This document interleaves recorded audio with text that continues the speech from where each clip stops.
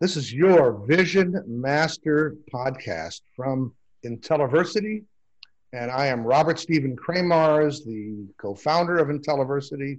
And today we have a very interesting guest you may recognize. This is not Elon Musk. How are you, not Elon? I'm doing well, Rob. How are you doing? We're going to be talking about some interesting topics. We're going to keep this away from the usual technical talk that other interviewers use, but it won't be the stupid shit that Joe Rogan talked about either. So I hope that the listeners will get something of value out of this. All right. Surprising. So you, Elon, or not Elon, you're familiar with my concept of vision master and execution master. Am I correct on that? You are. I read Born to Star. Thank you for sending me a copy. I won't be autographing it, but I'll be keeping it. Thank you. It's a good book. You won't. You won't be. So what did you? So do you think from the book you are more like Edison or like Tesla? That's a great question. Obviously, I have great admiration and respect for Nikola Tesla. I mean, I named Tesla Motors after him. And I think he's underappreciated in today's intellectual community, or whatever the term is. But reluctantly, I think I'm more like Edison, because Edison actually brought products to market and actually changed lives. They weren't theoretical; they were real shit. Okay. So I'd rather make real shit than have great ideas. Well, I mean, you have both, real shit. I have both, but I'd rather, yeah. Thank you. Right. So isn't that the kind of the definition of vision master, is someone who has great visionary ideas and makes them happen? That's probably, right out of your book, right? I mean, I guess you would consider Tesla to be a visionary and Edison to be a vision master. Right. There you go. And you don't mind the fact that maybe Edison stole some of his ideas and bullied people? Doesn't that bother you? Not really. I mean, if your purpose on Earth is to make a change and to improve mankind, I think that the ends may justify the means to a point. I mean, well, that. We're gonna get back to that question of is Elon Musk or is not Elon Musk an asshole in just a moment. But you're kind of queuing up that conversation, aren't you? Not Elon, by making that remark. Well, but it's true. All right, so let's go there. Let's go to that question. Not Elon. Okay. Are you an asshole? I can be an asshole. But I'm not an asshole. Because I think the technical definition of asshole, and I love the fact that we're doing this, the technical definition of an asshole is somebody who just, that's their way of being. As opposed to, let's say, a jerk, which I'll own up to, I'm a jerk. But I can be an asshole, but I can also not be an asshole. And I think an asshole is an asshole all the time. And a jerk can choose it as a way of being if it's appropriate for a particular situation. So you don't feel like you're like an asshole is someone who feels they're entitled to be an asshole. That becomes who they are. Whereas the jerk just uses it as a way of solving problems. That's right. Something like that. Sometimes you just got to be an asshole. Or at least a jerk, right? I'm always a jerk, but I could be an asshole when I need to. For you, you're entitled to be a jerk, but not entitled to be an asshole. Am I correct on that? Well, I don't know if entitled, because I don't like the word entitled, but if you are a jerk, that's who you are, right? It's not an entitlement. All right. I think we've kind of beat this subject to death. But this brings back the subject of, you've quite often pointed out that we're living in a simulation. We might be living in a simulation. We might. Right. And at other times you said, thank God I have someone like Wynne Shotwell to work with over at SpaceX, right? So how do you reconcile the fact that you say, thank God, and then the next conversation, we're living in a simulation? Well, if you think about it, thank God is just a saying. And back to your simulation question, it's kind of like smoking dope. I mean, a lot of people question whether smoking dope makes you a better lover or you just think you are. So it doesn't really matter, does it, whether you are or you think you are? And it's the same thing with the simulation. I mean, it doesn't matter whether we're in a simulation or we believe in God. It really isn't going to change our outcomes Well, in any way. aren't they pretty much the same thing? I mean, depends. I mean, if you're a deep believer, you would be offended if I said they were, and that's the power or the danger, if you will, of thinking that way, right? Because whether it's a simulation or whether there is a God doesn't make any difference. But if you're a believer, I got you. I'm gonna alienate those people. So you've never really been afraid of alienating anybody, have you, Elon? Not Elon. Me? Well, I think it's cool to alienate people. I mean, now we're getting closer to the truth.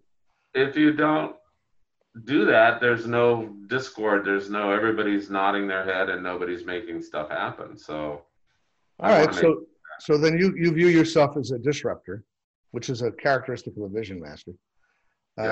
How would you? So, what's the difference between being what you are, a vision master, and being an execution master, like Gwynne and like Robin Denholm, for example? Well, my job is to disrupt. And, I'm not looking to make marginal improvements in things. I want things to be 10 times better. Right. And so as a vision master, I'm looking for this 10x improvement. But the execution master's job is to put that into reality and make it happen. Well, isn't that your job to put it in reality and make it happen too? That's what you said earlier. Yeah, I did. But my job is to find the right person to make that happen. I'm still the architect of the strategy because that's the role of a vision master. Well, if you're the disruptor, if that's your role, what would their role be? To keep me from messing things up. But they're more like stabilizers. So you disrupt a lot, they stabilize, right? Right, because that's what it takes. I mean, your book pointed it out. I'm not arguing with it. There's something in a vision master's personality, because we probably have very short attention spans, that is not going to make sure that the idea came to fruition. And maybe that's what some of the delay was in Tesla. Well, yeah, it's interesting. So let's go to that subject. So Tesla, we're in SpaceX. You pretty well have been with Gwynne Shotwell from pretty close to the beginning. Right. And she's elevated now to the president's role. Tesla, and SpaceX has been pretty successful since the bad year in 2008. It's really a rocket ship to the stars right now, right? Right. I have fun reading about the spaceship and Texas and all that stuff. Yeah. But whereas Tesla was really touch and go until late 2018. And now, of course, it's rocketed to the moon too, the stock price and the profitability. Yeah. So, and you, under pressure from the SEC, you brought in Robin Denholm to be the chairman of the board in late 2018. Is it any coincidence that the company took off shortly thereafter? Probably not. I mean, you'd hate for it to be a coincidence, but I mean, I know, look, Robin's an extremely talented person. She figured stuff out very quickly and she made an impact right away. I wish I'd have done it sooner. Well, why didn't you do? That's the big question here. That's the really big question. So Tesla was really touch and go and an absolute problem at every turn until 2018 for you. Loss of sleep.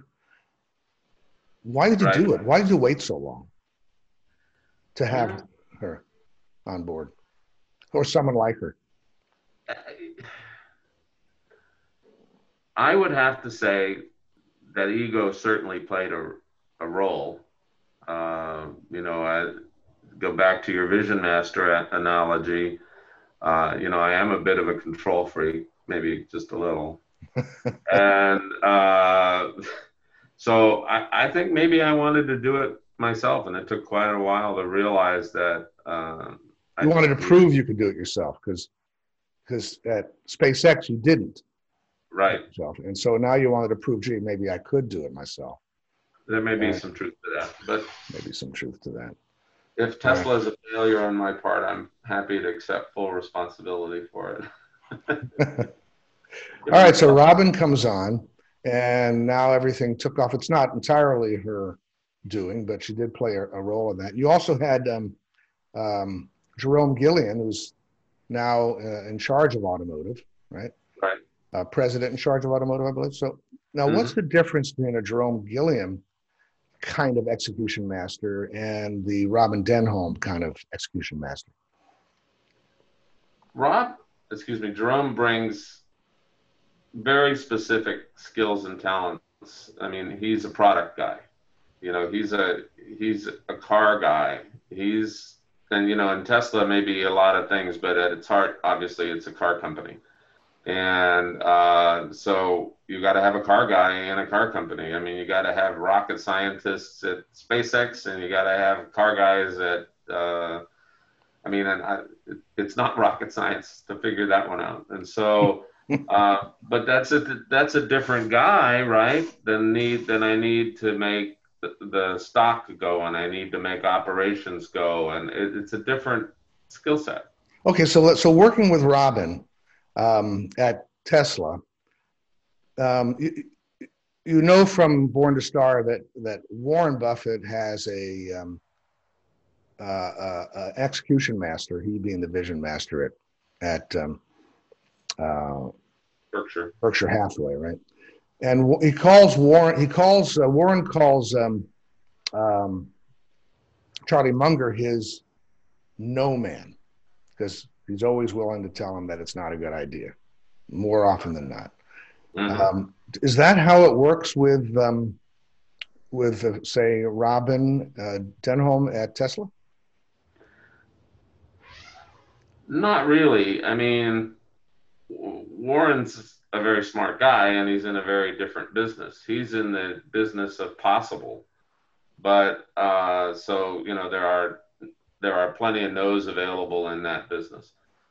I would challenge Robin if she came back with a no, and she probably wouldn't remember, I'm a jerk, so you don't go to jerks and say no.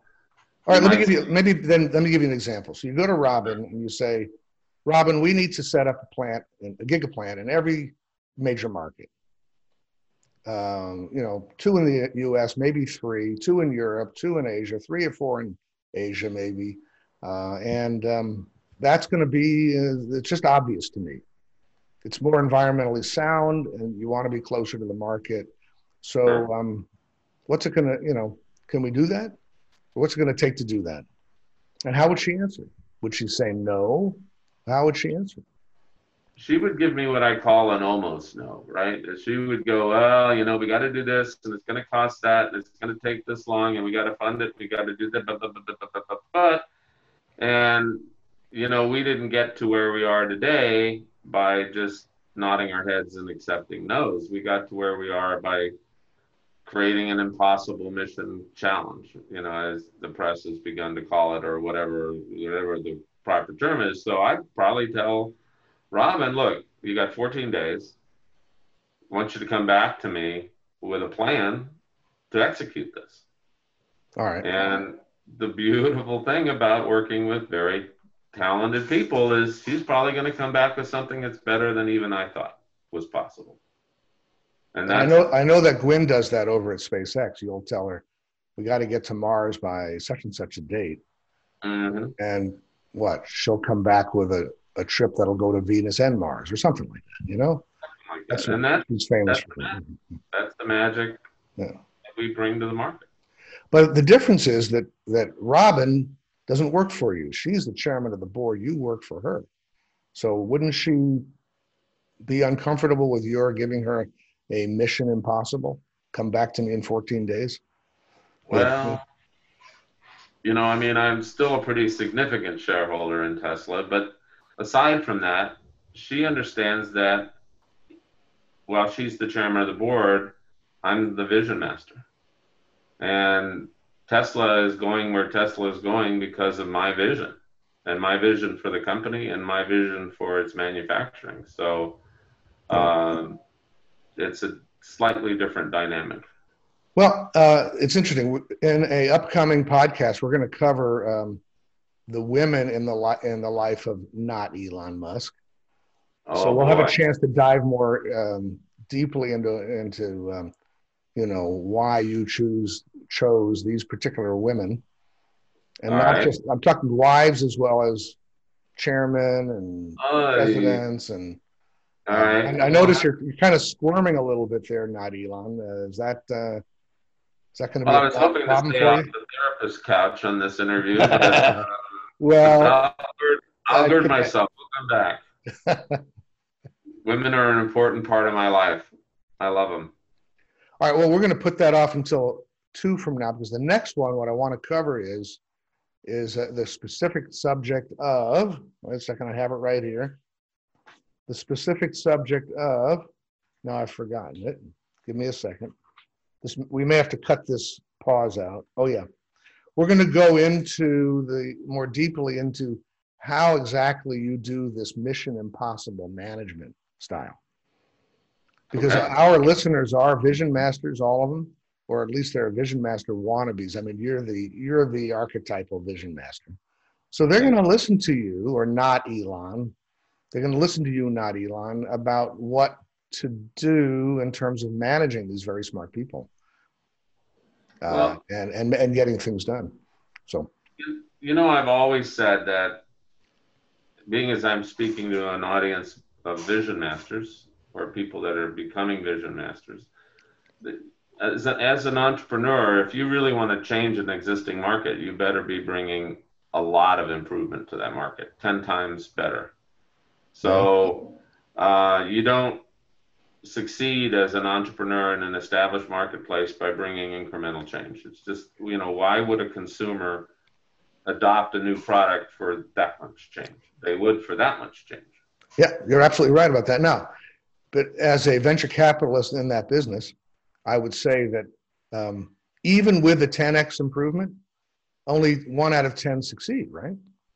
Correct. And that's where Mission Impossible comes in. But you're right, because you're not typical, because for your companies, all of them have succeeded, all of them so far. Now you can partly attribute that to the money that you had from PayPal and all that, but there's another factor. It's too many. It's way beyond coincidence that this many successes. So there's got to be something about your management techniques and style that make it possible for all of your ventures to succeed. I'd be happy with 50%, right? I am happy with 50%. Sure. So that'll make me that will make me a fortune. Although I'll never be worth $49 billion or whatever it is you're worth now. I haven't checked today, but yeah, it's up there. It's up there, yeah. But we're working on it. I am not worth $49 billion. I can assure you of that. But I want to find out, and all the vision masters want to find out what it is that makes you nearly 100% successful in all these ventures when it comes to management, because it's got to be there. So that'll be our next podcast, where we'll be continuing this interview on the Vision Master podcast from Intelliversity with not Elon Musk. I want to thank you all for your attention. Looking forward to talking to you again next week, not Elon. And thank you very much. Roger that, Rob. Thank you. All right. And by the way, for the Vision Masters out there, you can get the book Born to Star on our website, which is intelliversity.org. And you can also find transcripts of this interview on LinkedIn, on the website, and a couple other places, and the actual video and audio on podcast channels everywhere. So certainly hope you take advantage of that and listen, review, and learn from not Elon Musk. Thank you very much. Thanks, Rob. Bye-bye.